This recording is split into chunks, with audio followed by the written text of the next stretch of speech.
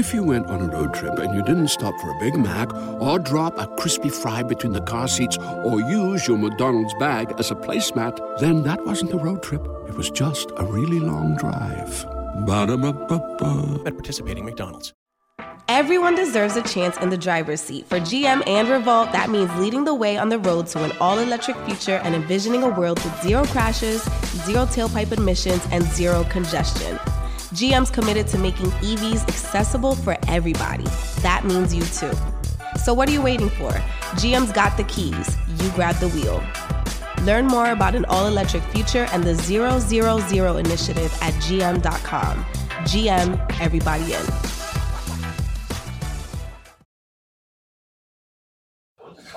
Usually pretty on point, but Physics got his car towed today, unfortunately.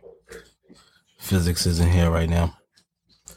He should be here soon. The cameraman. Oh, you're still waiting on a cameraman? No, all the cameras are here.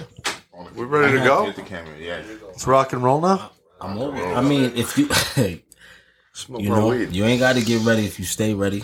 You know that. You're a part of show business. You're a showman. I never got out of shape. Never let it happen. Not at any point in my life. Not at any point in my life. All right. Yo, I might have had a few beers too many and ate some pizza.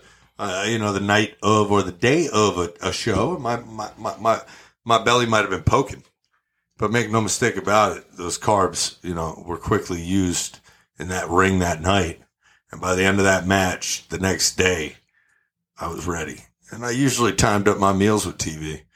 So I went out there, bitch, highly caffeinated and highly caffeinated, very dehydrated. Because when you were wearing the suspenders and the big outfits, and you were wrestling with Big Cass in a tag team match, and you were Enzo, you were afforded the opportunity to pretty much have a really good time outside of the ring because you didn't do much when you were in it.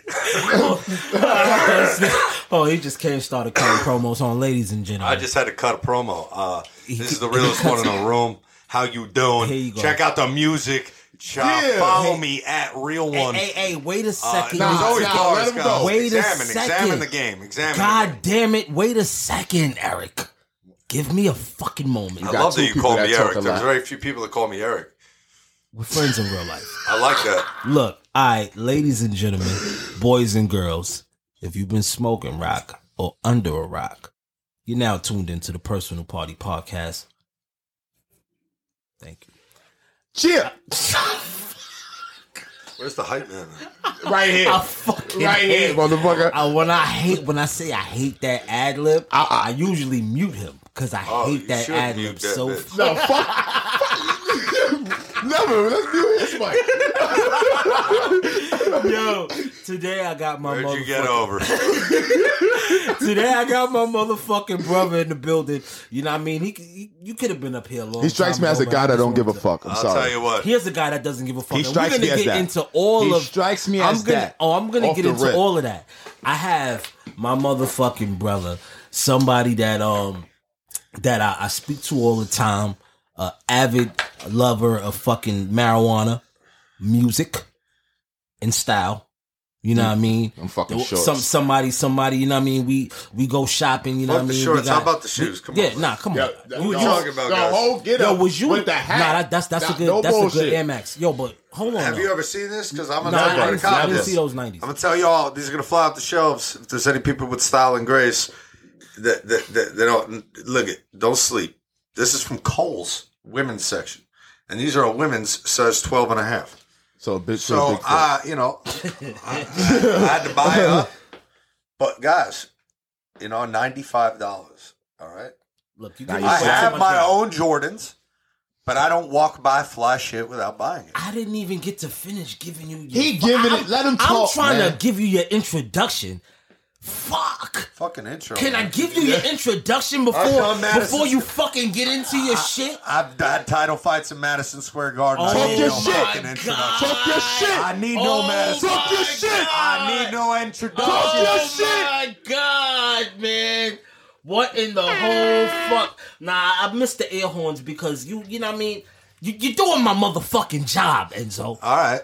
Jesus Christ. Well, me and you, Tom, let's go. Look, I got the realest one in the room right now. I've never seen nobody do that. Oh no, I've never seen this. No, because this is what we do. This is what we do. So I got my motherfucking brother, you know what I mean? Somebody that I've watched in Madison Square Garden. I've watched on my television screen, the only cruiserweight champion to never lose the cruiserweight title. He left on top. How you doing? He cut promos. His first match on the main roster was with John Cena next to him. Well, that was my first match, but first pay-per-view match. Pay-per-view match. Yeah, I guess the first one doesn't count because I got knocked out cold. I know how to make a fucking splash. You know what I mean? The motherfucking real one is this motherfucker. How the fuck you get knocked out? What happened? I hit my head on a rope working with some fucking jabroni.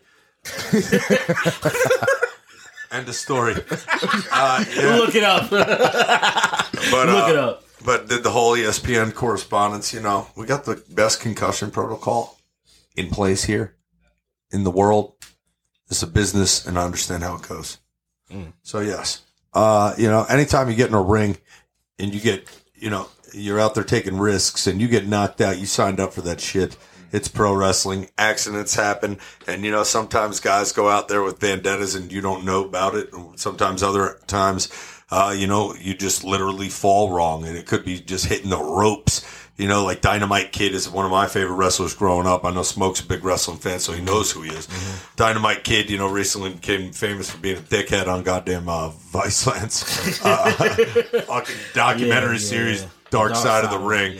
Yeah. No plug intended. Sorry, I did you, that justice. But Dynamite just hit the ropes wrong, and somebody just gently kicked him in his back, and his whole fucking shit went, and he ended up in a wheelchair. Yeah, but that was that's how the business goes. And if you're getting in the ring and taking those risks, that's how it goes. Yeah, for sure. But that's that's wear and tear throughout the years and fucking sacrificing your body.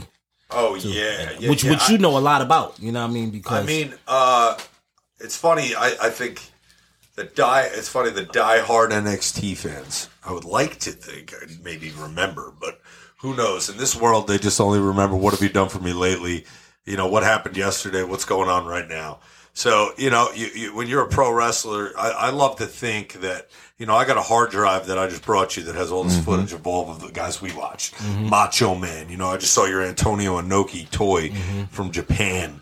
It's like some great wrestling on that hard drive from the 80s and 90s. This Terry and Dory Funk with Jimmy Hart. Yeah, and you just love it. And for me, especially in this world that we live in today where there's so much fucking politics and bullshit and fucking propaganda shoved in your fucking face and down your throat, I like to disconnect. And what better way to do so in the old school essence of I plug this hard drive in, right? No internet, no connection needed. Plug that motherfucking into any screen, and I got access to thousands of matches, a terabyte. It's just fucking, all the old Saturday Night Main Event shit and all the old Clash of Champions and AWA, NWA, WCCW. So for me, as an avid wrestling fan, and a guy who became more so a fan of great work done in the ring during the course of my career as a guy who never wrestled before I got to the WWE. Just made a YouTube video, got lucky, got a tryout, got in. That's crazy. That was it. So, I mean, I had a hell of a run. Nah, you got to talk about that. I had a hell of a run and a hell of a lot of fun. Talk about that. So wait a second. You just can't say that. So you've always been an athlete. I can't go into the backstory. Look I don't need no introduction. No. Look, motherfucker. This is not a backstory. Look. Alright, so you always was an athlete. Could you play football? Yeah, I think that's the thing that was such a misconceived notion of, especially in where I'm going in wrestling now as a guy who got back into the ring after, a 2-3 year hiatus now. Just getting my wheels turning again and that's in the mental sense and as much as in the physical sense and just get back out there. I would rather not just jump back out on television. I would rather go work in these small opportunities to meet fans, engage them, shake their hand, get out there, feel the crowd, ways that you can't explain how it is that you get better at this craft. It's, work in those small rooms just like fucking you do on the comedy scene. And you do when you're making music, when you get over with that audience that's in that small room, one day this could work, in a big way. And I always had that opportunity in NXT and in Florida Championship Wrestling. Now that I'm not out there on television right now, it's like, how do you get your wheels turning again? It's like there's a whole independent market of pro wrestling, especially reemerging during the, post-COVID era where people are hungry to see shows. And you go down to places like Texas where I've been over the past 3 months. I've had having great matches though. I've wrestled a 25-minute match against what I perceive to be one of the best promos in pro wrestling. One of the guys that can work the stick. And how do I know that? Right? It's because when you're in the WWE Farm League system, formerly known as Florida Championship Wrestling, then became WWE NXT. The guys who were in that locker room, we literally built the Performance Center. And what do I mean by that? There's 7 rings in that place where the WWE has all their training going on. And there's a giant weight room in that place. And we built all those rings as the talent that was on the roster at the time. And we built that weight room, and we were the first guys to get in those rings. And one of those guys that would every Wednesday night crush promo class for Dusty Rhodes. Just like, man, he was a top 5 promo every week. Like, you watch 70, 80 people go up and down on a Wednesday night down the roster, and everybody talks their shit. You got 30 seconds, 90 seconds, anywhere in between. And, you get those 90-second opportunities could change your life, get you an opportunity. And some of those promos, that they called on some guys did change their life. So got opportunities out of it. You got a guy like Triple H at promo class before they're doing an NXT taping. And you got Michael Cole there, and you got Dusty Rhodes sitting there, and they're watching you speak for the first time. That could make or break you right there. You just don't know. So this motherfucker held on to his job for a while, having been there for maybe a couple of years, and he went from Florida Championship Wrestling to NXT. And this guy, he went by Knuckles Madsen in NXT, and currently he goes by, Ivan Warsaw. He was one of the craziest motherfuckers I met. I mean, just fucking nuts. So you met Warsaw in NXT fucking back nuts. Then? Warsaw had the craziest promos, bro. He went up there and he was like, and Bray Wyatt wanted him. Bray Wyatt was like, yo, put him in the Wyatt family. He was like, put him in the Wyatt family. Put him in the Wyatt family. He pitched it a bunch, and they didn't put him in the Wyatt family because they thought like Bray didn't need anybody else to like talk for him.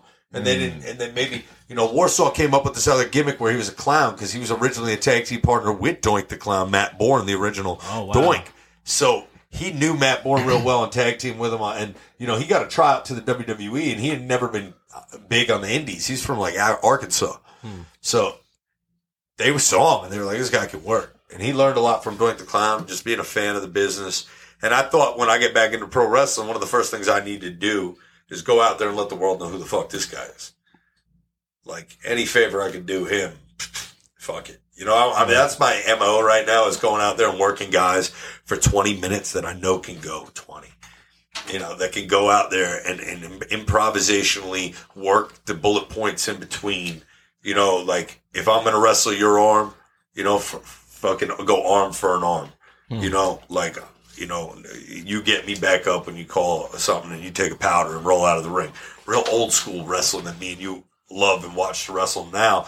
And back then, because you don't see it anymore. You see a whole choreographed scene take place in front of you, and guys don't really convince you of the emotions. Now, does that mean that you shouldn't talk backstage? You're gypping the people if you don't talk to the guy you're going to wrestle backstage.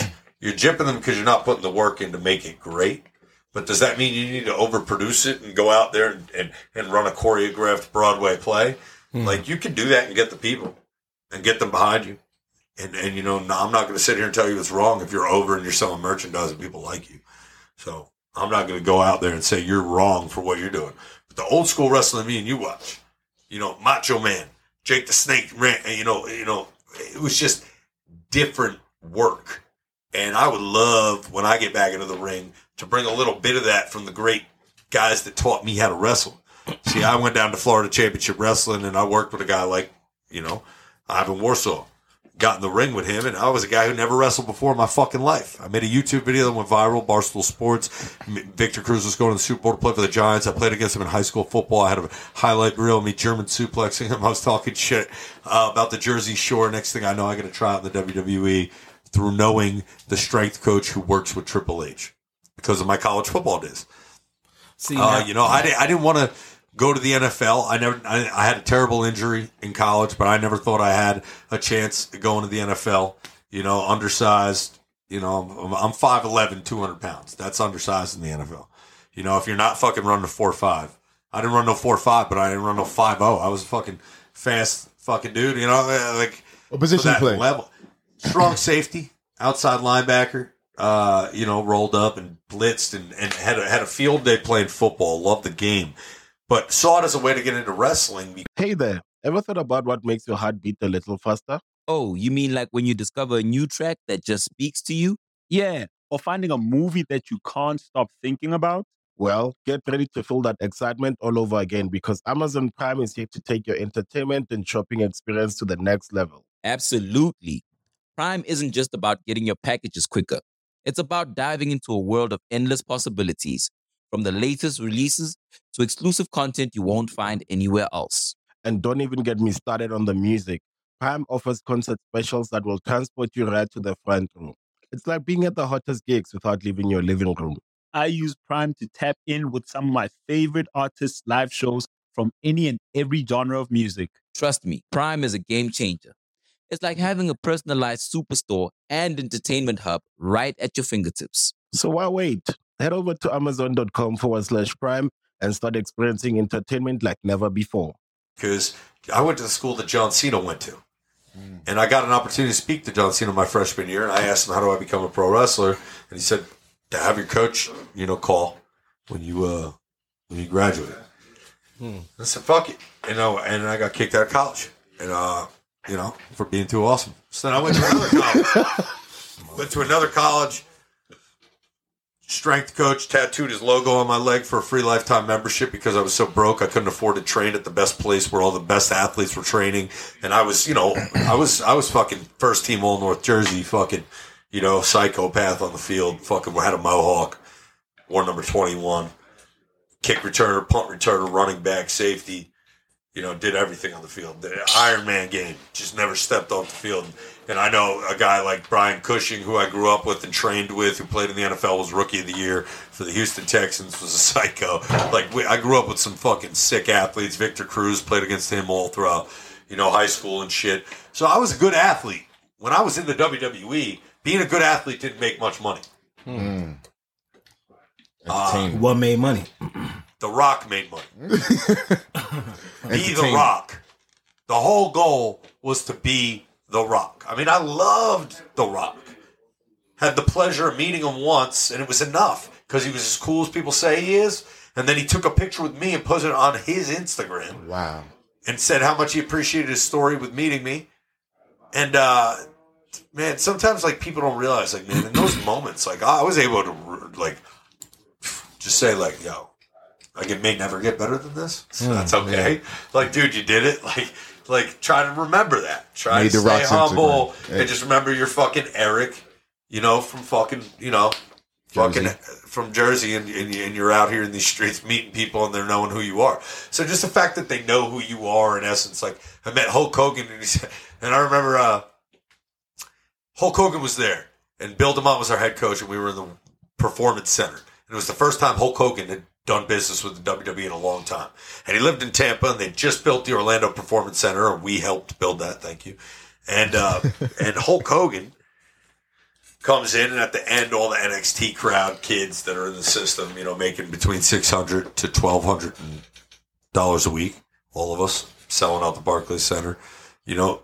So when y'all was, but we were happy to have our jobs, and I'm making no mistake about it. I was grateful. So you said $600 to $1,200 a week. Yeah. Selling out the Barclays. Not only that, but just that was wrestling every Thursday, Friday, Saturday. Okay, but we built that place. I mean, right. the guys working at that time built a. Who were some of the guys that work with you? So let's talk about some of the guys out here on these streets now. But right before we get to that, we were on to something. What was it again? Does anybody recall? You know, rewind. Fuck.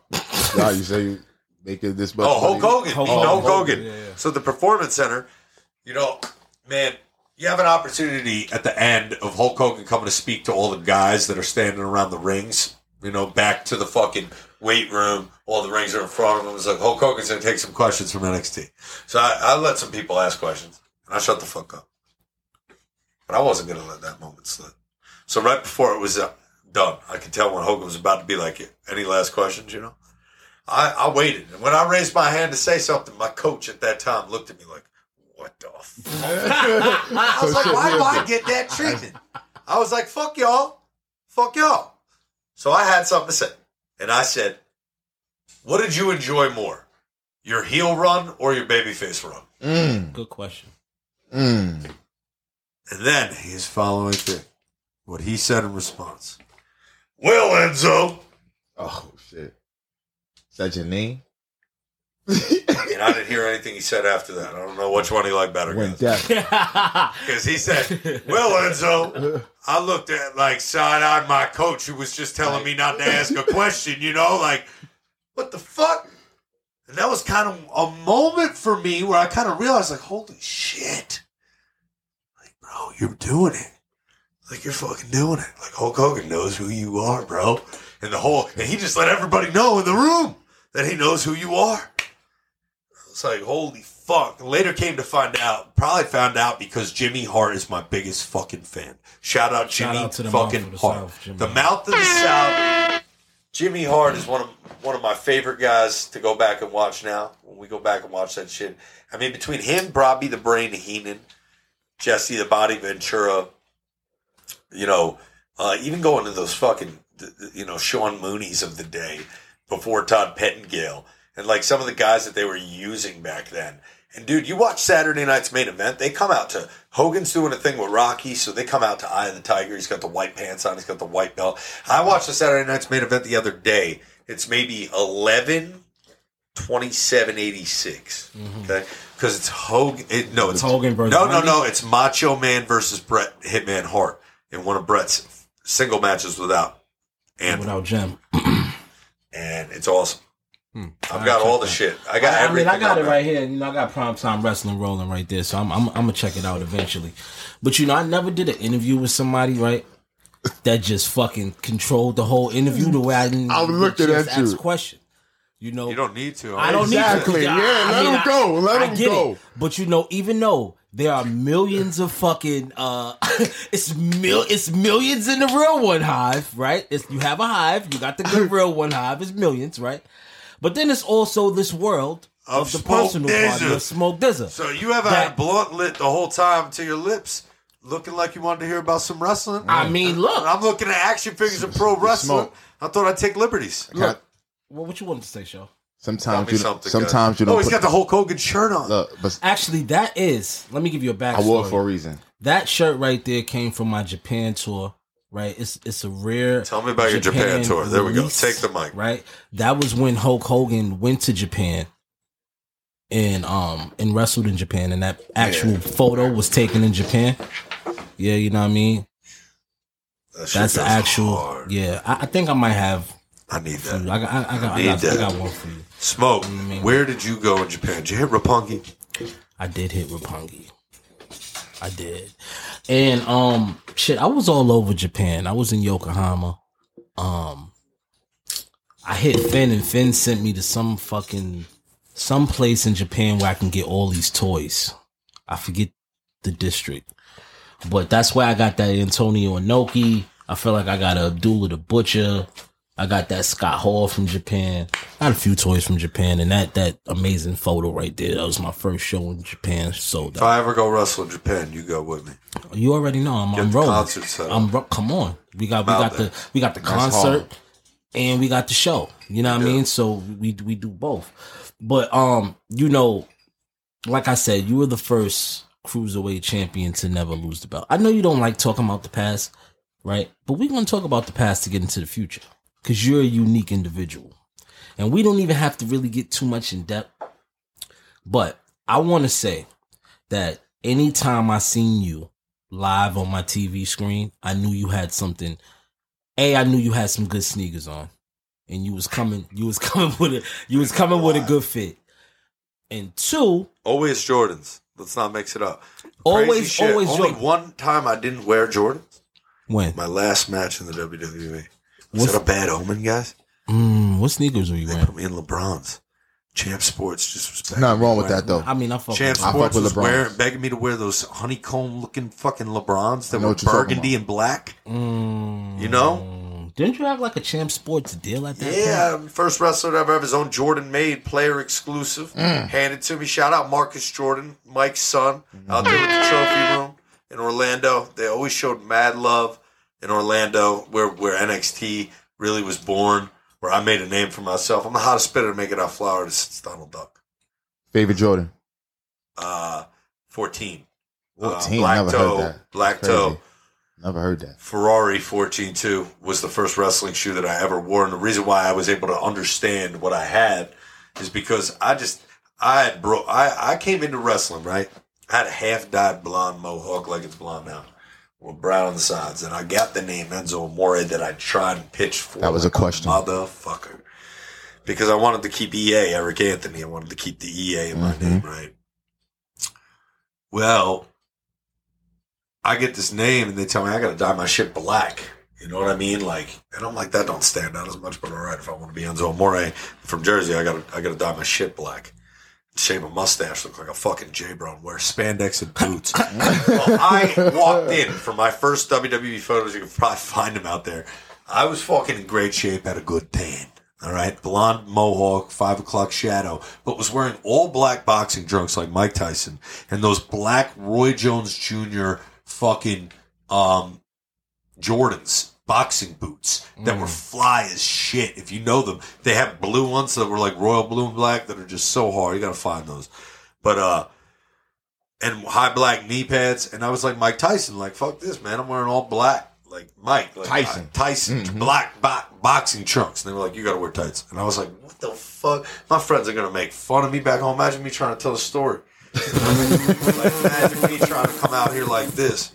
So, man, they stripped me down, man. They were like, yo, you can't. I walked out for the curtain for my first ever match, and they told me I couldn't wear no chains. I had on a bunch of gold chains. They told me I couldn't wear them. I had on a jacket. He's like, lose the jacket. Damn. I'm like, what the fuck, man? Now I'm out here in just a pair of spandex pants and boots. I'm like, geez, bro. It was the most awkward I ever felt, but I went through the curtain, bro, and I just said, fuck it. And I went so crazy with my body, moving so fast in ways that if you saw me on a silhouette wrestling, you would go, yeah, that's Enzo. I went through the curtain and fell like twice because I lost so much control of my body coming through the curtain. But I had everyone's attention, bro. I had them by the balls. And I was walking all around the ring and making eye contact with everybody and talking shit. By the time I got in the ring with Big E, he was laughing. Big E. Big E couldn't. Shout out to my brother Big E. Shout out Man, Big E. My first ever match. Yeah. Wow. Love that man. So he wanted to give me some things in that match. And Bill DeMott was like, straight through. You're finished 3 times right away. I'm like, what? So I'm just going out there to get stripped down. Can't have no promo. But I say, you know what? Fuck this, man. I don't need a microphone to talk in this armory. Everybody can hear me if I fucking talk loud. So I just fucking cut my promos, boy. I was talking shit all the way around the ring, all the way up until I took Big E's finish. And he was cracking, you know. He was like trying to hold it together. He hit me with his gimmick, but his finish was 5, right? So rather than a 3 count, he would make the referee count Count for to 5. 5. I remember that. And that was in NXT. I remember that. So he beats me with his finish for Fire. 5, and he hits me with his shit. Then he hits me again with his shit, and I shoot myself up in the air and do a flip. And my boss wanted to kill me, but I didn't know that. Then he hits me up 5 count. He hits me with his finish again. I do another one, and I spike myself on my head and hold myself there and die. And I have the crowd, and I don't even know it. And I don't know what the boys are thinking upstairs, but I have a curtain sellout. And Bray Wyatt is crying. And he's like, that guy is over with me for life. I don't give a fuck what anybody says. And Bray Wyatt took me under his wing that day, and I was under his wing until the day I left. He was good to me. I love that guy. I love Wyndham. But man, it was that match. I went through that. I did that twice with Big E, and then I went to TVs. Never for 1 second thinking at that TV taping I was going to get my name called to go out there. And the day I went out, John Cena just happened to be there. And when I saw Cena backstage, I said, hey, man, when I was at Springfield when we won, we used to play Take Me Home Tonight in the locker room on the football team. Did they play that when you were there?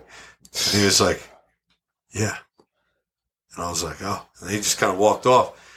Then when I went out to debut, all the boys knew I was supposed to get fired, so they all stood up and clapped for me. Like, here's Enzo's one chance, you know what I'm saying? Like, all the boys, like Big E, everybody.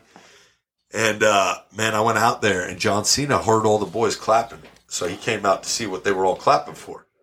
And it was my debut, and I had the mic, and I said, bada boom, real guy in the room. And John Cena was backstage, repeated me, and then asked to meet me when I got out of the ring. And then he asked me if I wanted to go to the ring and hold the microphone and talk. And I told him I had a tag team partner at the time that I didn't. And I didn't realize I was going over people's head when I said, oh, that guy, Big Cass, is my tag team partner. So I booked it. Next thing I know, I'm out there with John Cena with Big Cass. And we said soft, S-A-W-F-T, soft. John Cena repeated it, and the whole crowd said it in NXT. And from that day on, we were on that show. And we did not know what. Every time we showed up to TV, we thought we weren't going to be on it. They told us we weren't going to be on it. And then when we got there, they'd hand us a script and be like, you guys got your gear? And we'd be like, oh shit. We had no idea. We didn't even know what was going on, bro. And we just got out there and we got over with that little Orlando crowd that loved us and loved other guys on NXT too. It became a real hot show. And then that took me to the WWE main stage, and it parlayed very, smoothly for me. NXT to WWE. I was a part of the group of guys that put NXT on the map. But, if we really are honest, I mean, it was me and Big Cass. Who needs an alarm in the morning when McDonald's has sausage, egg, and cheese McGriddles and a breakfast cutoff? Ba-da-ba-ba-ba. Music that hit to open the first ever NXT show to hit Columbus, Ohio, to leave Florida. The first music to hit when we left to the UK. The first music to ever hit when we left and hit UK soil. First music to ever hit in the Barclays Center when NXT did the Barclays for the first time. And,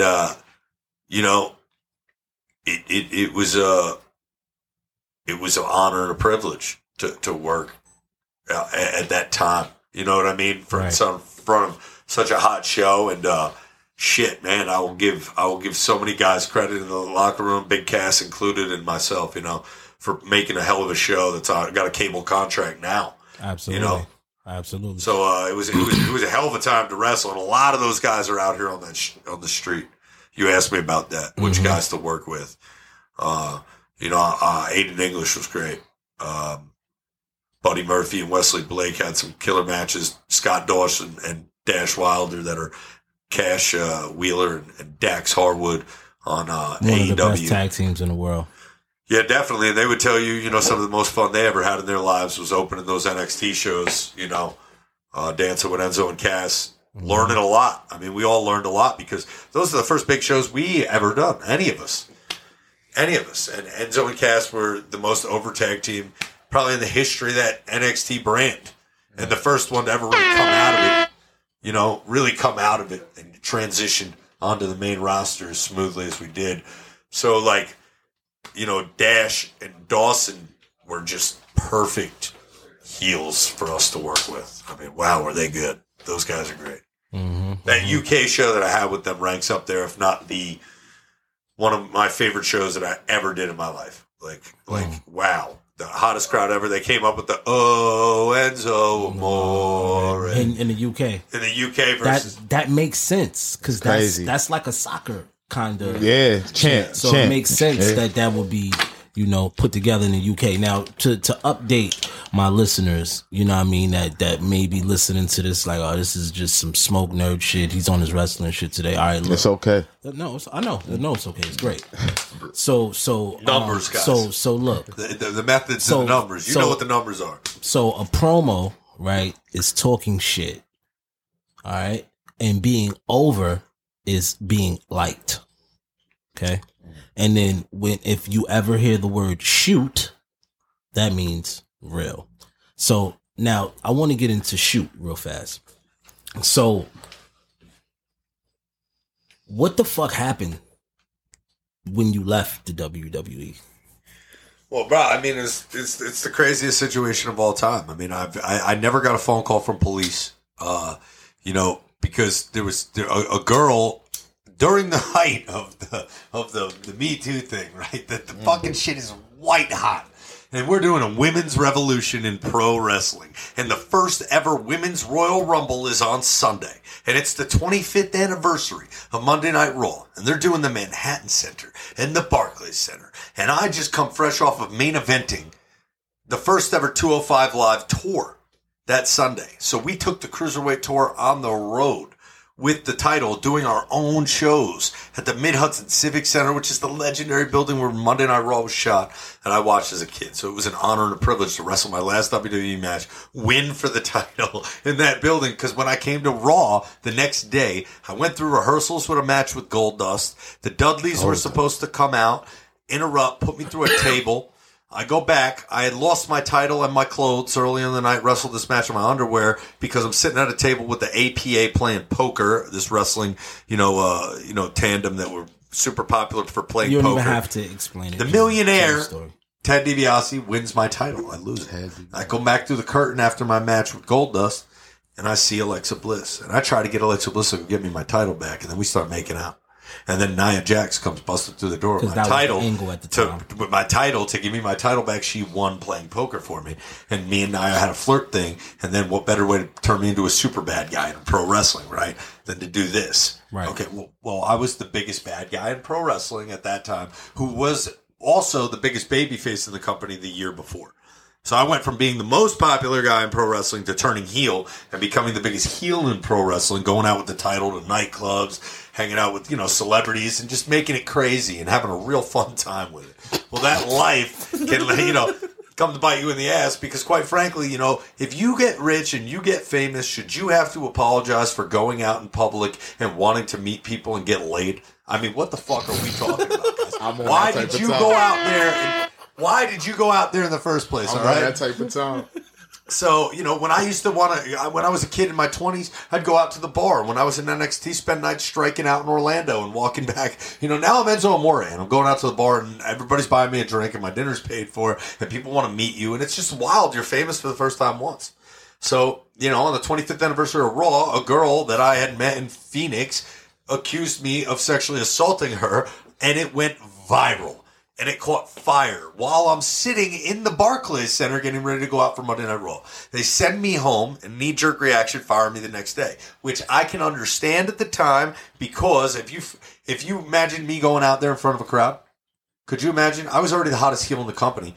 I would have came out to fucking crazy chants. Would have been a really bad look for the company. The Royal Rumble, first ever women's Royal Rumble. I get the timing of it. But make no mistake about it. The police had never contacted me one time about an investigation or any shit like that. So, I essentially had to pay a lawyer out in Florida to do an investigation of his own. And basically what we found out was the girl who would fucking, popped on a drug test, was going to fucking rehab, had her dad at her house, called the cops on her. She said she got date raped when she got drug tested, and they had to fucking write it down, right? But nobody believed her. The dad didn't believe her. The police didn't believe her, and they sent her off to rehab. Well, she's off at rehab, popped on her drug test. She's fucking violating whatever the fuck she's got going on in her life. And then she just happens to be sitting home and she sees wrestlers trending on Twitter and goes, holy shit. Oh, yeah. 6-7 months later, like this happened to me in the biggest, craziest fashion in the history. And then I said, fuck this, took a 5-month social media silence and didn't apologize for shit. Said, fuck you. Is Ric Flair out here apologizing for the life he lived? You know what I mean? Like, motherfucker, I'm living my life. So I'm not apologizing for shit. I didn't do anything wrong here. So, there's nothing to be fucking sorry for. So why the fuck would I apologize? So I came out and I realized, when I came out, archived my whole Instagram and trended #1 in the world, I was like, holy shit, I got something here. Well, I dropped my music video and had an impromptu meet and greet in Times Square that put 4,500 people in Times Square. That was insane. And I realized in that moment when Times Square sold out for me, that I don't know any apologies. I don't know any explanations. My music video I just dropped, Phoenix, does all the explaining I ever need to do. Just basically raising a middle finger and saying, I'm not one of those. So I'm not sinking into this fucking PR campaign of fucking apologizing. Y'all can kiss my ass. I'm the realest in the room. You know what I mean? Yo. You get Tupac, you get Mike Tyson. They did time for that shit. Yeah. You know, my heart breaks for those men when I think about Pac and Tyson and what they went through. You know, they tried to get me. I'm uncancelable. I came at them with lawyers, paid money for lawyers and said, fuck you. Yeah. And then I bought a ticket to the WWE Survivor Series, and I let them know I'm out here in these streets. I'm a one-man brand, and I'm not going to be disrespected. Hey, but they got you the fuck out of there, though. I got myself the fuck out of there. You kept your dignity. I got myself the fuck up That's out a of there. fact. You kept your dignity. I walked out that bitch and had an Uber ready. I had an Uber ready. My Uber was already called by the time I stood up. What the fuck we talking about? Yo, I fucking like this dude. I fucking like this dude, man. I showed up to their pay-per-view. I showed up to their pay-per-view. I stood up in there. Kind of guy. I stood up That's in my there kind of and guy. I gave the finger. Because it wasn't more or less a finger to like the company that helped me more than anything in the world. I love them. But this is pro wrestling. And anything fucking goes. And I'm out here in these streets now. And I'm not going to have you drag dirt on my name, remove me from your database, make it so that you can't search me, tarnish my name. Nah. Like, I'm going to let you know. Like, I'm doing all right. I can afford your $2,500 fucking front row ticket to give you the finger. Like, you know, I saved my money. I fucking invested. I diversified my motherfucking assets. Now look. Yo. Now, as you can see, this is my friend, so we have these conversations even more wilder off record. But, you know, even during the time in the height, you know, I will come to LA, come to the crib, you know what I mean? We shoot the shit, whatever. Hell yeah, you pulled up, brought the whole crew, had the Polaroids flipping. Yeah, you feel me? We were out there, and I was tell them about the crib in LA. The crib in LA was amazing. It was some Fresh Prince shit. I was out there with all my friends from high school. Yeah, it was my little brother, who, by the way, today is DPing Post Malone. I don't want to say what music video, who's on it. Just look out for it. He's working with Cole Brett. Bennett, Lyrical Lemonade. Shout him out. I'll give him a shout out. Never Shout met out to Cole Brett. yet, but I know he and my brother are tight, and they're out there working and making movies, man. So I'm excited for what holds, you know, for my brother, who you know well too. Right, shout out to Brett. You live a good life. You live a great life. You've been very blessed. We all have been very blessed to do what we do. Do you miss being in the field, so to speak? Well, you would know because you're my homie that for 2 years I did not want to be in the limelight. I was, definitely working on the music, releasing it here and there. But, like, bro, I did not want to be on TV wrestling for no WWE. And they were the only place to go at the time. Right. And even when AEW kicked off, you knew you were hitting me up about it right away. I was like, even if that was an option right now, I'm not ready. Right. Like, I needed time to mend. Like, you hate wrestling for a little while, you're sour grapes, your body's aching, you're motherfucking hurting, your back, you know, you go through trials and tribulations physically post-wrestling when your body's just so used to a certain way of life that all of a sudden you just did 300 on the road, which, by the way, I might be the last ever Iron Man pro wrestler. And shout out anybody in the WWE who doesn't want to give me credit. Yeah, it's true because they stopped doing live events. And the last guy to ever work a full-time schedule in the WWE was me. I did SmackDown on Tuesdays. Everybody who did Raw and or SmackDown, which there was times in life where guys wrestled, you know, Friday, Saturday, Sunday, Monday, Tuesday. Whenever they did SmackDown and Raw, they did both, right? Whenever they filmed it. Well, when you're on 205 Live, they Neville before me, and then I after Neville anchored the program. So what does that mean? You go out there, there's one cruiserweight match on, you want to work for the biggest promotion in pro wrestling in the world, you got 8 matches on the card, okay? You got your heavyweight title match on top in the main. Probably got your women's title match, semi-main. Got women's tag team title match probably after intermission. No offense, ladies. I see. All right, you got your Intercontinental title, all right, working out there. You got your... a rubber match, maybe, or something. You got a rubber match, which is a battle royal with a bunch of guys in it, or a 16-man, 8-on-8 tag match. Basically, because if somebody misses their flight or travel, you need to be able to have pull from that match and put them and insert them into another match. Okay, so you need a roster there just to be able to, and people love entrances more than they love the actual wrestling. I want to see guys come to the curtain, hear the music. So you got your 4 title matches right there, right? You got your cruiserweight title match, that's 5. You got your men's tag team title match, that's 6. Okay, we mentioned the rubber match is 7. That leaves one more match on the whole fucking card for a rivalry match, a match that has a star in it, so you don't need a title, right? That's Enzo and Cass in the opener. Enzo and Cass opening every show for NXT without titles needing to be a title match. Enzo and Cass opening every Raw show when we first hit the scene, because we didn't need titles. We were the song and dance guys that got the crowd hyped, so we were perfect for the opener, and it became a great slot for us in our prime as a tag team.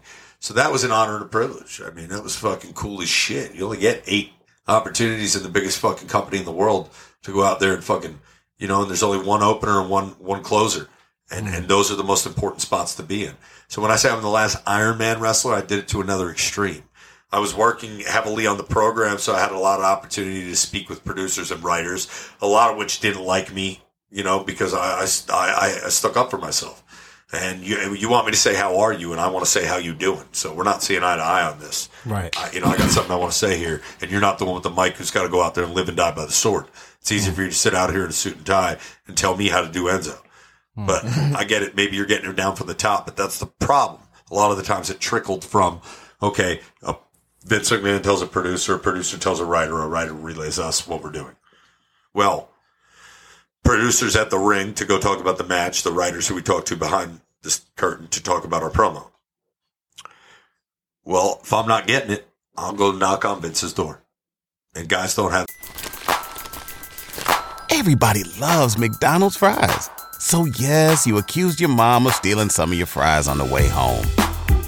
But the bag did feel a little light. Ba-da-ba-ba-ba. That luxury. Guys don't have the balls to do it.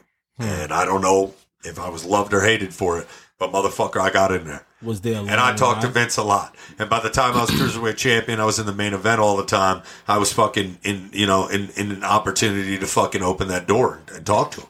And so I told Vince I wanted to open shows on Friday with the Cruiserweight title on the road. And I wanted to close 205 Live in the main event on Tuesday. I wanted to go 9 innings. I wanted to fucking open the show and close the fucking show. You know what I'm saying? And I got that opportunity. So on my last run in the WWE, I was opening every Friday. You know what I'm saying? On the Cruiserweight match. If we weren't right before intermission, which is a great spot also, first half main event. So it was a great spot. And the Cruiserweight division was hot, and I was hot, and to be able to do that after you look at the scenario, okay, well, nobody goes out there as Cruiserweight champion, wrestles on Friday, Saturday, Sunday, Monday, Tuesday. It's done. The WWE stopped doing live events. Pandemic happened. Will we ever go back to that format? Will anyone ever do 300 on the road again? I might be the last Iron Man to ever fucking do it. He explained that shit. Crazy. Now, you said, you would knock on Vince's door. Was there a long line outside of that door of talent? Yeah. I mean, fuck. Maybe if there wasn't even a long line, it was closed for an hour. Good knock on that, bro. So you mentioned the producers and writers hated you, and that was a question. No. There was one producer who accidentally texted me one time. I fucking hate Enzo. He meant to text it to another agent. And he pulled up. Adam Pierce. Backstrom was his name. I think he's one of the lead writers there, to be quite honest. He texted me on accident. I fucking hate Enzo. He fucking blah, blah, blah, blah, blah. And I see it come in, and I'm already on my way to Seattle. I'm done with fucking 205. I mean, I'm done with Monday Night Raw in Portland, and I'm on my way to Seattle for 205 Live. And I just sent him back my dancing emoji. I know he, can you imagine? And then he hit me back with Faces. that goddamn apology like you wouldn't even believe, a novel of an apology. I didn't even respond. I went out there, had a great night in Seattle. Are you shitting me? Are you kidding me, bro? Actually, that wild night was an all-nighter. I didn't sleep, went straight into Seattle, and I'll never forget the first fucking line that came out because I was like, it was like, Seattle, I'm a certified G, and the G ain't for grunge, it's Gucci. That's fire. And I was fucking dripping. I was dripping in Gucci, and I was playing that heel character up, and I was living the life, just out there. If I've never been to Seattle, and now I got people there that want to take me out because I've been there maybe once or twice now, and maybe I got some fans in Seattle that are celebrities or got money, and they want to take you out, and they want to show you all the things that the city has to offer. That's how you're supposed to reap the reward of getting yourself out there, of being famous, of fucking networking, of having this opportunity that you never had before in your life elsewise, to go see places and do things on an elite caliber. Whereas, you go to Australia and you're in the WWE and they introduce you to Steve Irwin's wife and then his kids, and they hand you koalas and kangaroos, and you're fucking living the dream. You know what I mean? And you network with these people, and you're like, next time I'm in Australia, I'm hitting you up, Steve Irwin's kid. You know what I'm saying? So, like, I got opportunities to really see places, and I made a lot of great friends along the way in different cities. So, that could get you into some fucking trouble when you're fucking going out as much as I was. You know what I mean? But I'm never going to apologize for that. I'm certainly living a different lifestyle now. And I mean, and if not by choice, I mean, fuck, COVID happened. Nobody's going out. I mean, nobody's out here living a crazy lifestyle. And me, I have a girlfriend, so it's a different lifestyle. But, back when I was young and famous for the fucking first time and doing it for the first time, shit, man, I have a hell of a network now. I owe that to the goddamn good time I had.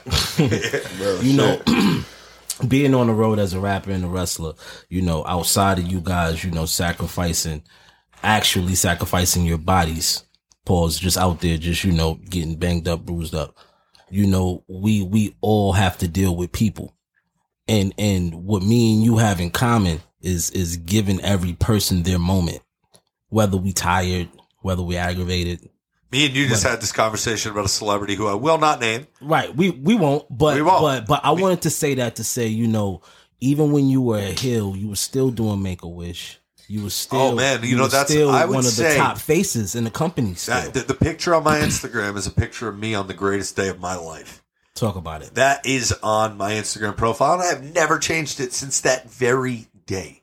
And I still keep in touch with the real Enzo. How you doing? Vincenzo's out there. He was living in North Carolina. They moved back to Florida, from my understanding. I got to get back in touch with his dad. I'll give him a shout after this. It's a good idea. But Vincenzo, I got word of when I was in Germany through Stephanie McMahon, who contacted one of the producers who was backstage to get in touch with me. I was backstage in Germany about to have a wrestling match for the Cruiserweight title when a contact came to me and said, Enzo, there's a kid. We want you to cut a promo. His name is Vincenzo, and he's got leukemia, and he's not doing well. And he wants to meet you, and they're going to set up a Make-A-Wish. He's your biggest fan in the world. He dances around. He looks like you. He dresses like you. He cuts promos. So they showed me a little video of him, and I was like, oh, my God. My heart just chewed. Oof. That was the craziest. So I instantly, man, I wrote a letter, bro. That was the greatest letter I've ever written. And it was the realest shit. And I somehow memorized it like a promo within minutes of writing it. And then I said, hold the camera. And I cut this promo. And then that was like the first day of tour. And I was wearing white Jordans, Jordan 1s. And I just started writing down every match I was having on these Jordans. And I wore those Jordans, those all white Jordan 1s with red laces. And I wrote down every match I had in them for the next 2 months because I told them in Germany that I wanted to fly home and meet him immediately. And I have one off date. I'm coming off tour and I'm willing to use that one off day to go meet him right now. And they said, no, he's going to get back on his feet. We're going to film it. And we're going to make it a big to-do, Make-A-Wish. And I was like, what are we waiting for? I was like, let me go. Just tell me. So I went to the office and I tried to get contact info. And I asked, and I said, give me the contact info of the kid. And they wouldn't give it to me. And then Stephanie, bless her heart, came to me and said that she wanted to make this a big thing and do a Make-A-Wish. All right, whatever. Well, Stephanie never wronged me. So I have this weird feeling she tried to make up for it in a weird way. So I go to Orlando for 205 Live, and they have it set up to meet this little kid.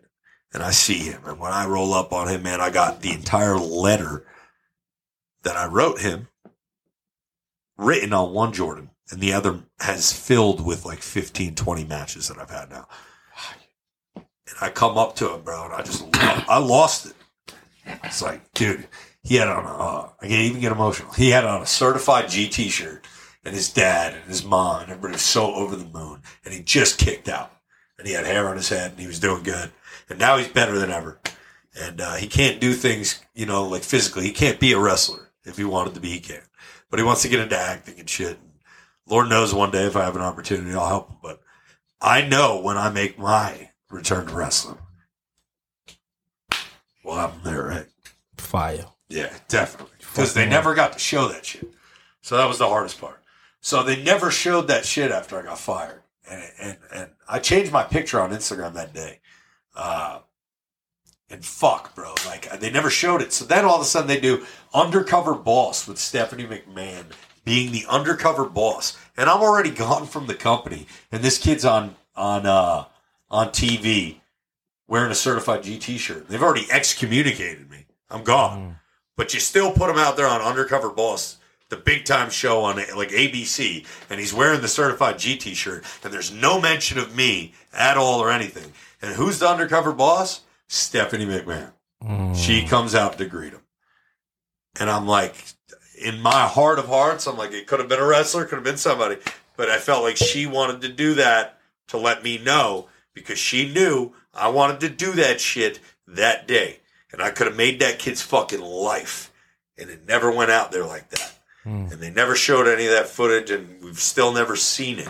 So whenever and if ever I make my return, make sure that motherfucker's there. You know what I'm saying? The real one. RNS, man. The real one. That's the real real right one. there. You see, I asked that because I know the heart you have outside of all of this shit. And I know, oh, yeah. We do this for the kids, man. Right. Fuck yeah, bro. It's all about you getting. gotta remember, like, you're an adult and you're out there. People trying to make, like, wrestling real and talking to, bro, like, I don't give a fuck what people type about me, bro. You know that. People thought I got knocked out by a DDT a few weeks ago. Sports Illustrated. Don't even just let it go. Let it go. It was K-Fave, good. guys. It was Go good. to collarandelbowbrand.com. Support the real one. Buy a shirt. It says K-Fave all day, every day. Now you can tell them what K-Fave is. So K-Fave is basically, what we believed as a kid to be real.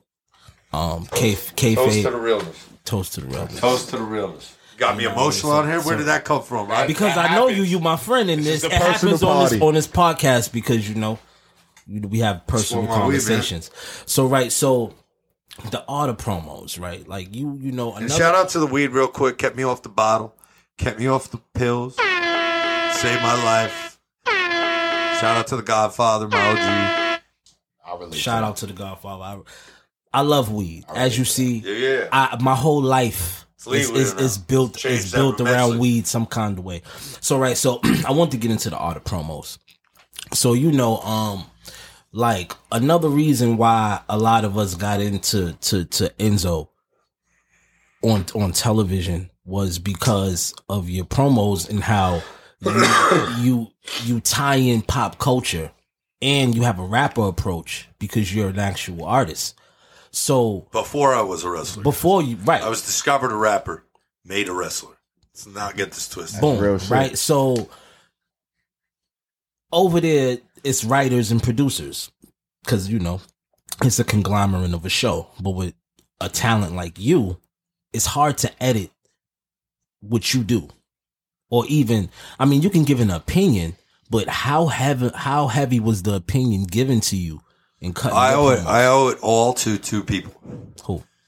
And I don't know how much of it was one, but I know one was definitely. So I owe it all to Triple H and Dusty Rhodes. Two goats. Triple H, he's the guy who ran NXT, right? So he gave me a microphone. And Dusty Rhodes, I believe, is the guy that told him to. And I believe that both of them went against any naysayer that there was and said, fuck it, put him out there. Like, fuck it. He never did this before, but he's going to have to figure it out because these people love him. And I had to figure it out, man. And fuck. How did that feel the first day? I had no idea what the fuck was really going on, bro. I was just fucking riding the wave, like trying to make sense of it all. Riding in cars with some of the best wrestlers in the world at the time, just shutting up and listening to them talk about their matches. And watching their matches with a different eye. And it was a blessing not to come from wrestling. Because these guys were all thinking in the box. And I was thinking way outside the box. I was like, I'm going to have the Jordans. Owe that to Wale. Shout out Wale. Wale. Shout out my brother Ralph Lauren, man. Wale and Smoke Dizzle were the only two verified accounts tweeting at NXT when TakeOver was on. And I wore the Ferrari red Jordans. That's a fact. And when I came out, both of y'all and a few sneaker places, because of you guys, tweeting about it, said, oh, Enzo's got the Rories on. And they came out on Friday. I had them on Saturday. Mm-hmm. And it was the first look anybody got on them on feet and action especially. And I was thinking about it, but I didn't, like, I was hoping exactly what would happen. And it did. And I was like, oh shit, I got to keep this game up. You're a legend, Smoke. So, few verified accounts that reached, they have a reach that I understood, and the sneaker world has a reach that I understood. And so by the time I'm in the WWE, I break my leg, by the way, that's how I got to wear Jordans. I broke my leg in boots. Got a doctor's note that said I could wear Jordans. That sounds like some shit we did in Harlem for school. Yes. I was like, yo, I got a note from a doctor that says I got to wear sneakers. Can't wear boots. And that was a shoot. Man, I was a baller. Like, I was in cleats. I was in fucking hoop shoes, like. So, man, I felt more comfortable out there than that. So, I went out there and I wrestled in the Ferraris. Y'all took notice to it. I kept the wave up, spent a lot of dumbass money because I wasn't making much money. Got into my first video game. If you went on a road trip and you didn't stop for a Big Mac or drop a crispy fry between the car seats or use your McDonald's bag as a placemat, then that wasn't a road trip. It was just a really long drive. Ba-da-ba-ba-ba. At participating McDonald's. In NXT, that for me was life-changing money. Got me out of, got me a few Jordans. By the time I'm on that goddamn main roster, I've invested a few G's into Jordans, making a splash on the internet and not making much money. And by the time I'm on Raw, man, we got our own Jordan. We got a Champ Sports. We got a contract. We got Mosh making custom sneakers. Shout out Mosh. We got, sneaker plugs out the wazoo. It was an investment. I mean, craziest, best investment I could have made was into, being a culture vulture. It was just fucking wearing what was hot. What are we talking about? Crazy, yo. Yo, this brother. Just, who else was doing it? Hey, listen. That's my dog. I mean, what man, the fuck? look, if you could do it better than me, then you do it. Plenty of people are motherfucking trying, bro. If you put my shoes on, they would explode. You fucking nuts. I be telling I got people. Jordans one-on-ones, motherfucker. Player excuses. What? Now, where do you get your sense of fashion from, though? Man, it was a lot of marketing behind it, just like putting leopard on everything that I wore just by essence of being from New Jersey, the Jersey Shore, Snooki, all that popularization over the years, Mankind being from fucking, Long Island and just Jimmy Snuka jumping off the fucking, cage in Jersey. Just the leopard made sense. Just, okay. Now, when you see leopard, you're at Walmart and you see a shower curtain that's leopard, and you tweet at me, and you're like, "Oh, I saw this and I thought of you." It's like, yeah, exactly. You thought of me. Yeah, made you think of me, motherfucker. Right. Every time you see leopard, you will think of me, motherfucker. Like, that's just marketing, and that was the essence of. And then bright red and yellow just because of McDonald's and fucking the marketeering of knowing that these colors pop gold off, and. The Rory Red Jordans are the perfect example. You know what I mean? And I just think that it was putting the leopard wig together. You know, having leopard dyed in the sides of my head and not the top, because you could make the wig and have leopard in the wig, and the kids were wearing it in the crowd, and you know, the Jumpman logo with the microphone, you know, as opposed to, you know, the ball. So you got a cool Tony Soprano joint over Tony there. Soprano's new, you know. name. Tony. He's Tony Soprano. The reason why I have Tony tattooed on my arm is because my dad's name is Tony. So it's not Tony Soprano, that's Tony Hart. But yeah. Fire. Here we go. Heard you. So, you know, it's just a matter of thinking outside the box of pro wrestling that I gravitated towards. That when I was a kid, you and I both know, like we shared the same love of wrestling as kids. I loved Macho Man. I loved Jake the Snake Roberts because he had a snake. The toy came with a snake. Mm-hmm. I loved Ultimate Warrior because he had fucking bright neon colors. Mm-hmm. Hulk Hogan was jacked, had a bandana, fucking ripped his shirt off. You know, like these guys were marketing 101. You know what I mean? Even any greats. Like I'm looking at your toys right now, like the Dudley Boys putting tie dye. You know, in ECW, and just camo and tie dye. Like they could say what they want about Hogan, but at the beginning, Hogan's message was say your prayers, eat your vitamins. That's what we came up on as kids. So I mean, fast forward, whatever.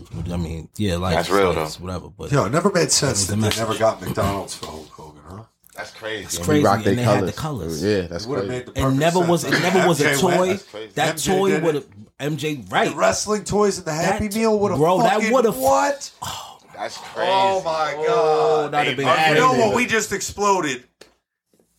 AEW is going to do something with Burger King. They're going to have I hope they do. In the I hope they do. Watch it happen. I hope they do. You're welcome, guys. Yeah, you heard it here first. You heard it here first. You guys don't. I'll go get the They Burger follow King. my moves. Okay, they follow my moves. Make no mistake. And I'm not talking about AEW. I'm talking about wrestling. The pulse. Wrestling. Yo, listen. Would you ever go to AEW? I don't think it's a matter of would I ever go. I think it's more or less a matter of would they ever want me to go there. I don't know, man. It's just a matter of, does the shoe fit? Is the timing right? Are the storylines going to add up? Or is what you got going on going to work with all that I've got going on? Is the schedule going to work? Is it all there? And I've yet to have that conversation with anybody. So I'm just getting my wheels turning, wrestling, letting the organic process take place, enjoying my time with the wrestlers that I'm working with. I'm working Juice Robinson, who went to New Japan, quit NXT like a G, said, fuck this. Great tag team. You guys are changing my fucking gimmick. Finn Juice. Went over to New Japan, went to the dojo, worked, Japanese hard style and made a name for himself over there, and he's gone over. And I can't wait to work him in America here. He's back to America, COVID. And so now we'll see what Juice has in store. He did do Impact Wrestling recently with his partner, David Finlay, son of great Fit Finlay, pro wrestling. Finn Juice. So Finn Juice is the thing, and we'll see where that goes, man. I get an opportunity to wrestle him on July 9th and July 10th in Belle Vernon, Pennsylvania, and Niles, Ohio. So it's out near Pittsburgh. If you're in the area, come check it the fuck out. It's definitely going to be wrestling. That's what I'm into these days, man. I want to just, man, everybody knows I can rock a mic, all right? I have nothing to fucking prove. So when I come through the fucking curtain these days, I got no mic, I got no music, and I'm walking straight to the fucking mic. If you want to hear my music, go on fucking iTunes. One thing that was going on social media with it feels a little incomplete, and I hope it gets completed one day, was your rivalry with Tama. Like that was Tonga? Yeah, that was something I wanted to. Tampon Tango? Oh, it's still on. Did I start it up? Did I restart it? Tampon Tango? Now look, now Tama-Tonga. Now, you don't want no drama. Tama-Tonga Bullet Club Dud Dog. I'm a top shot. Now look, Tama-Tonga is tough. You know what I mean? His father is hot. Your father's tough. Don't make you fucking tough, bro. What the fuck we talking about? Look at Magic Johnson, dude. What the fuck? Fuck, y'all like this guy.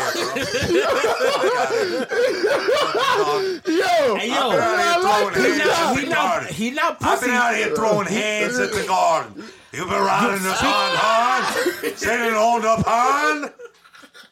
Splinters in your ass crack, dog.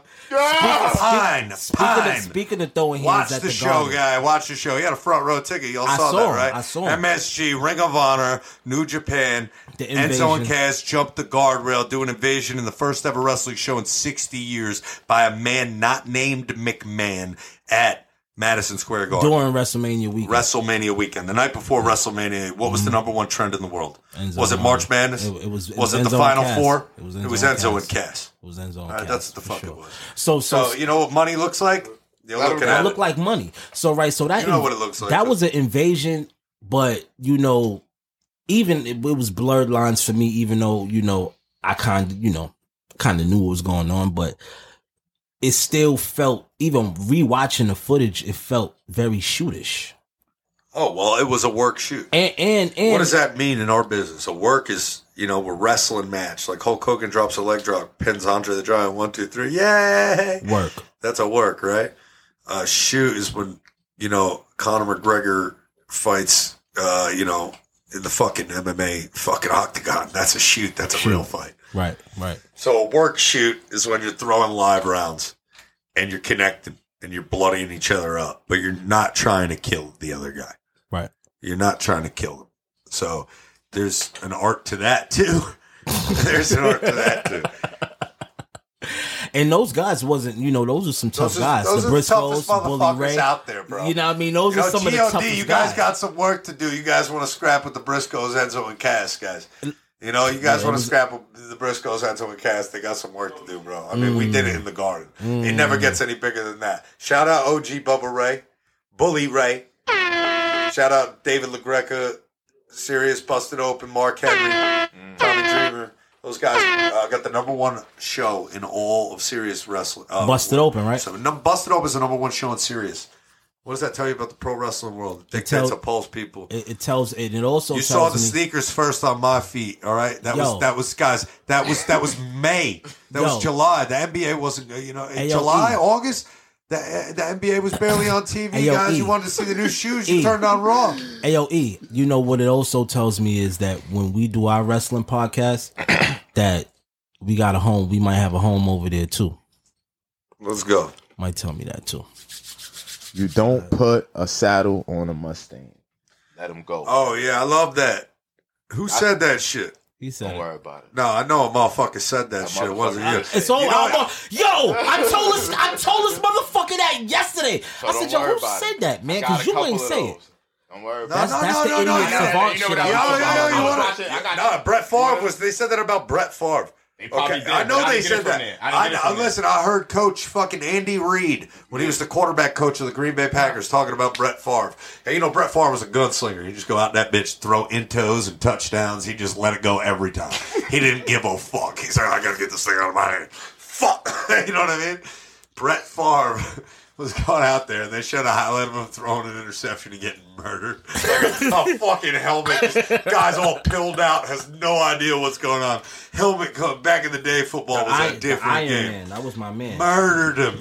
Got murder fucked. Who was your favorite? So listen, it was like Ronnie Lott put his helmet under Brett Favre's fucking head, right? Look, leave Brett Favre Murder, alone. right? Brett Favre gets up though, runs to the sideline, runs to the wrong sideline, right? They point him in the other direction, like you go on the wrong sideline, you don't even know where he is.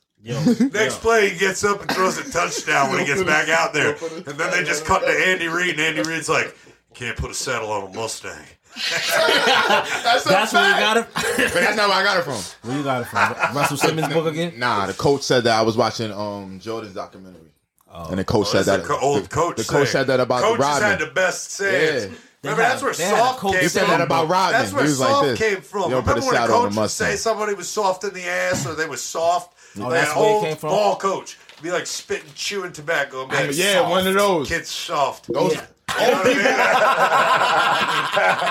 mean? old people got the best game. That's a fact. They got the best That's a sayings. fact. Oh, Yo, God. who was your favorite wrestler growing up? Oh, no, he's light in the ass. He's a little light in the ass, a little soft. You get plowed over out there. Fucking. God, man. Answer the fucking question, asshole. Before I get to my favorite wrestler back in the fuck? day, I had a ball coach one time. I had a ball coach hit me with this one. I had a ball coach hit me with this one time. There's only two things that smell like fish. What? One of them's fish.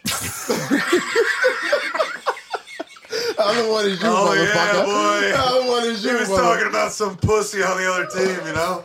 Kid got plowed over. He's rewinding the play. The kid's getting murdered. That was Spitting in a cup. Yeah. So my favorite wrestler as a kid, Jake the Snake Roberts, Macho Man Randy Savage, Shawn Michaels, Stone Cold, and The Rock. You're all of those people in one. Right. So which one of those guys? Shawn Michaels had my heart, and when you would call like the prime of your youth. Like the prime of your youth, when I could fucking figure out the storylines, when I started figuring out what cool was. You know, Shawn, Stone Cold, King of the Ring, beat Jake. As much as I love Jake, it was crazy because they both got over. Because Jake was selling his ribs like a motherfucker. And Stone Cold got kicked in the face and got bloodied up. Michael P.S. Hayes smartened Stone Cold up when he comes back from the hospital. They get the footage of him coming off the ambulance, getting stitched up. They didn't have doctors backstage. He comes to the ring. Michael P.S. Hayes goes, "Hey, Austin, before I interview you, Michael Hayes just cut Stone Cold. Jake the Snake Roberts just cut a religious promo. You might want to think about that when you cut your promo." King of the Ring. Stone Cold goes out there, King of the Ring, gets put over because Triple H was getting punished.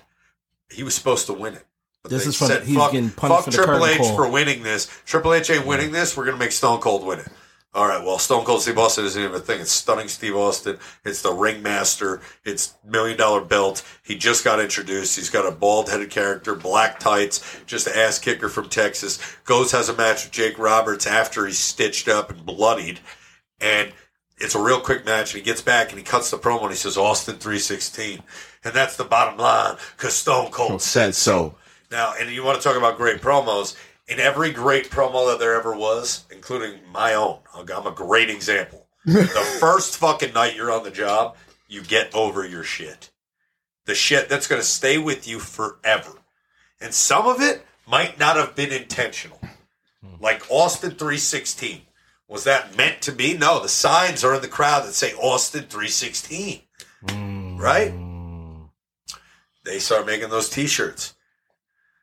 The signs are in the crowd back then because there was no internet. The signs tell the story, you know. And I just heard Austin talk about this recently, but I know it as well as any story I've ever heard in my life, you know. So that's there. Okay, we'll go to the internet era. I'm out there, and I have the whole certified G bonafide stud thing from NXT. All the way into SAWFT Soft. Now the whole crowd comes with that on my debut. Mm-hmm. They're with that from the fucking start. But when I was out there speaking on the microphone in between, I said, well, what do we got over here? A couple haters?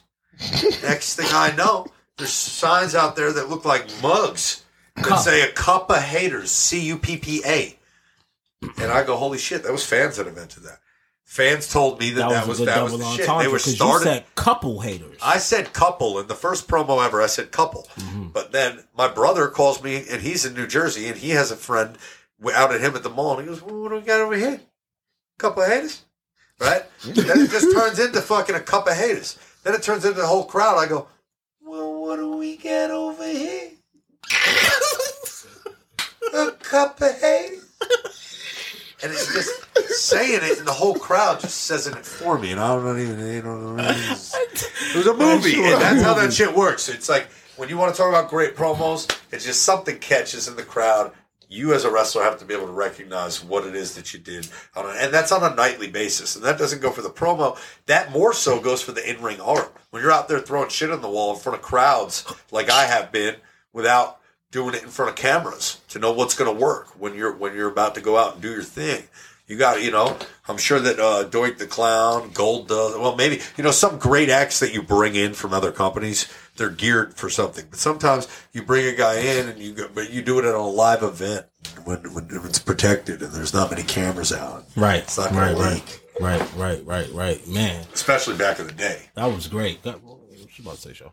You just said favorite wrestlers, favorite rap artists.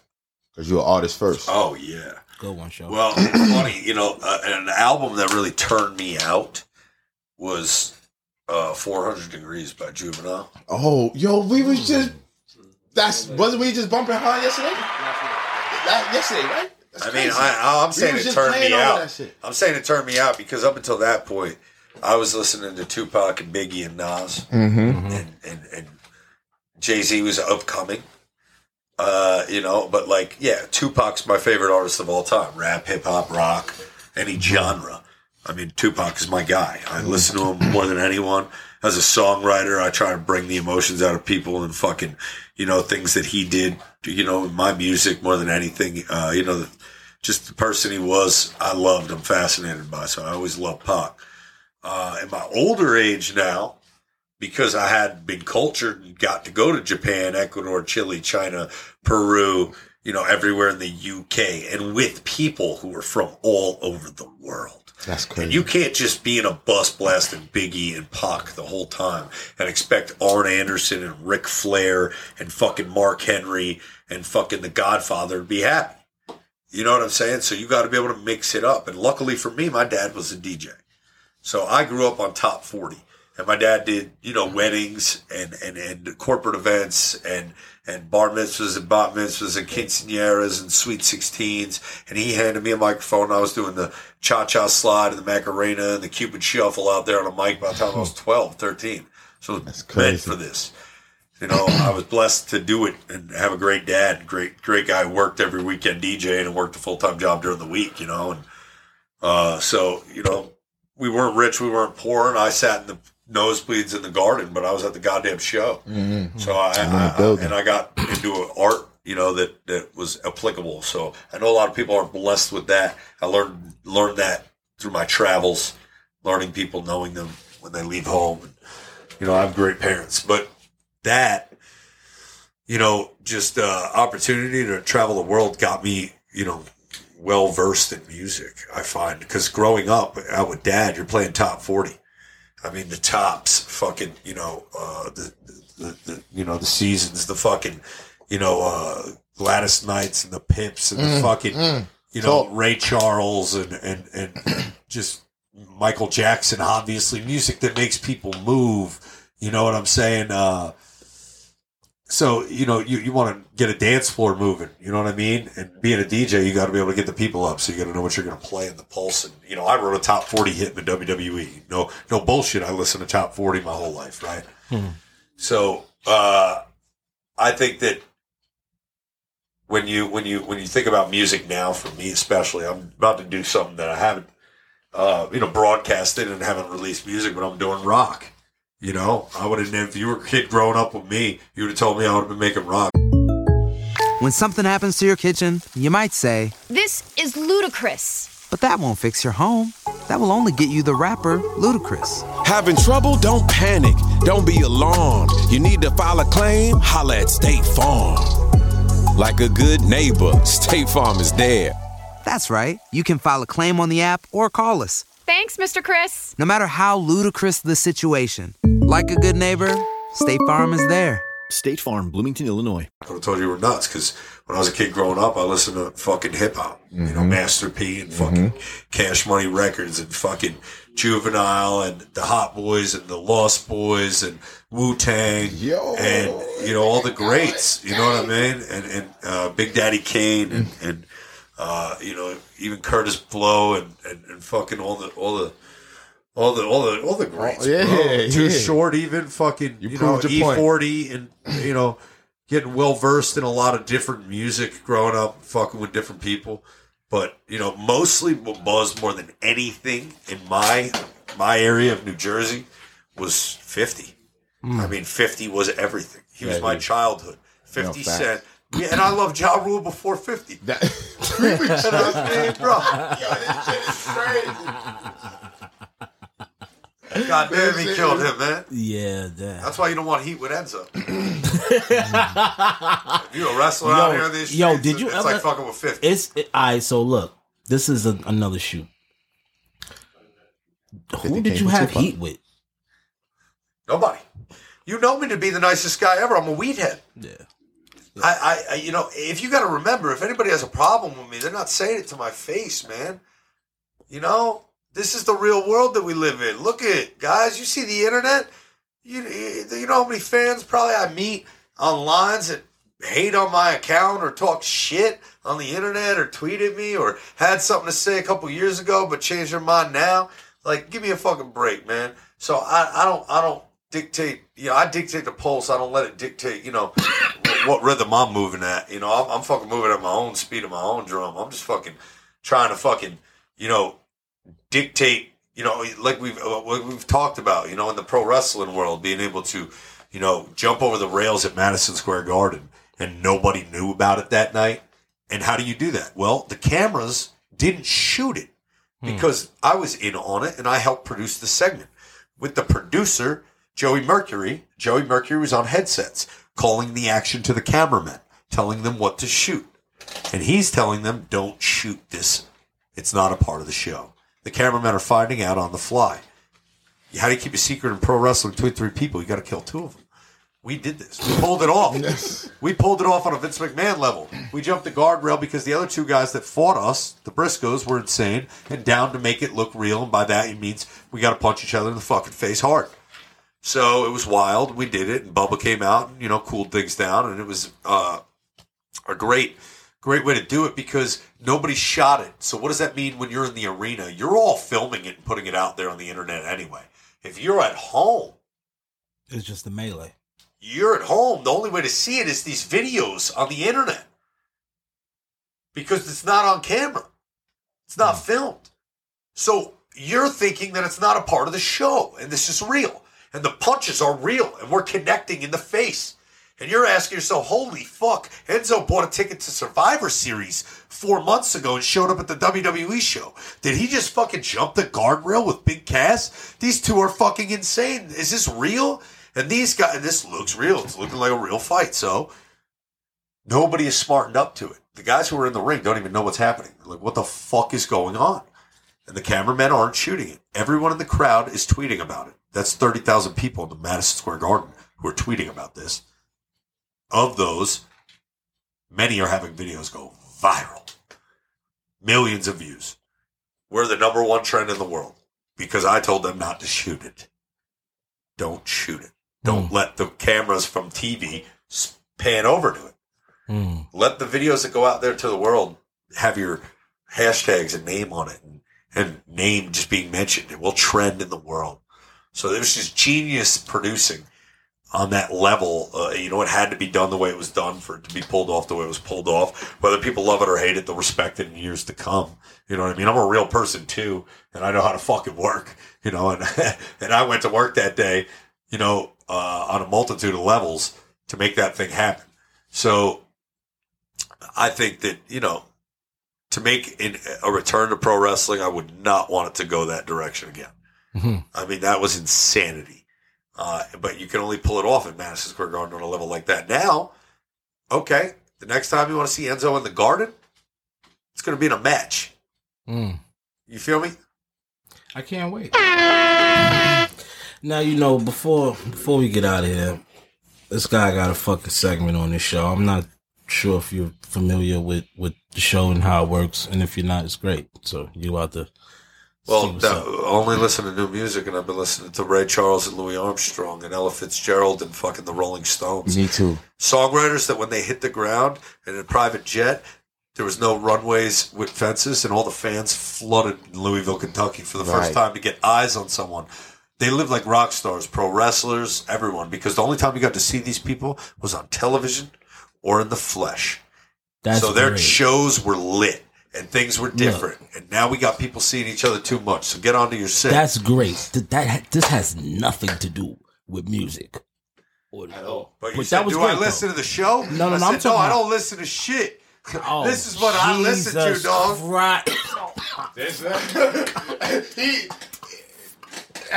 I'll listen to nobody's podcast. Oh, my How the fuck would I listen to your podcast? I have my own podcast. My Jesus. I respect it. But he can't. It doesn't matter. Hold on. You spent your time. You spent some time. Hold on. He spent some. Yeah, my fault. Let me play a little stupid music. Hold Go ahead. You got it? Thank you. That was perfect, right, Rich? That was perfect. You spent some time in LA, of course. Fuck with porno? Porno? Yes. Oh, no. What the fuck? You don't fuck with porn? Remember when you guys used to use your imagination? You on that type of time? When I was a kid, we used to go into the recycling bin at the goddamn fucking town dump and pull the pornos out of the goddamn fucking... Me too. I'm from that time. I'm from that time. I'm from that era. You get a magazine, you hide it under a few bricks. Me too. Yeah, I'm from that. Everybody go in and rip out pages that they liked. I'm from that era also. Okay. All right. You know what I'm saying? But, you know. You ever think about your grandpa never got to see what a white woman and mine never got to see what a black woman looked like? You know what I mean? Like having sex with a Chinese lady. Having sex with a Chinese lady, you know? That's where... Your grandpa never saw a Chinese lady and a fucking black lady and a white lady in the same room naked. Now, some of them did. The 70s was kind of crazy. Yeah, they was the crazy. 70s was crazy. It was a little spicy. I don't know. It was a little spicy out there. But it wasn't readily available in your Nah, hand. it wasn't in the neighborhood. It wasn't in the neighborhood. Wasn't in your hand. You Yeah. might have got to see it through the glass. Rub one out. Big Booty 1 was not created in, Nah, it wasn't. in It wasn't. like 1972. That shit probably came like in the 90s.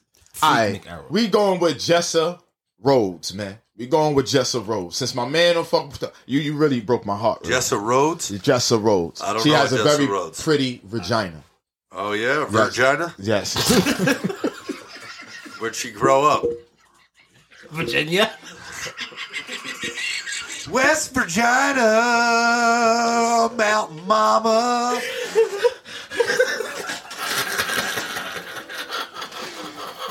Hey, shout out to shout out to Jessa Rhodes. Shout out to Jessa That Rhodes was for getting excellent. dick down On camera. West Virginia On HD camera. dick. Follow her on HD camera. HD. She's nice. Crazy. Nice one. Yeah, man. That was you made the segment. You are a fucking movie. Look, brother. Yes. There we go. I Come love to the production studio. Let's do this. Look, no, we're gonna get this done. Look, I love you. Look, we can be in this room, or we can have the whole access to that whole room. Nah, we gonna do that shit over where you at, and I'm gonna bring the mags, the fucking the magazines, the fucking the toys, LJN joints, all the joints. I'm gonna bring them shits through. But brother, I love you. Thank you for coming through. Yeah, man. What time is it? You're the definition of a real one. Oh, hey, perfect wait. time. Get the fuck out of Look, here. look, motherfucker. It's not. Wait. What the fuck? I gotta go back to Jersey. All right. Wait. They don't understand the game. Fuck, man. Yo, all right, I it's fucks 2:50. with this guy. All right. Nah. Look, you can make traffic. You can make it. Now, I usually Stay hydrated. that's the joke, and that's the name of the show.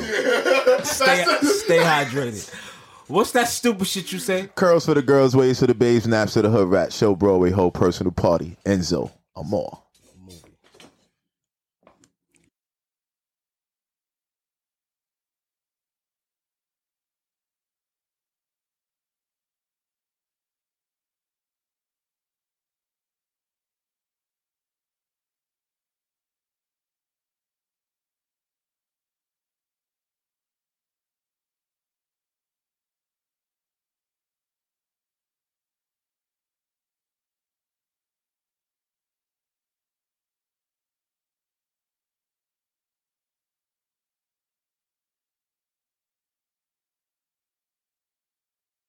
If you went on a road trip and you didn't stop for a Big Mac or drop a crispy fry between the car seats or use your McDonald's bag as a placemat, then that wasn't a road trip. It was just a really long drive.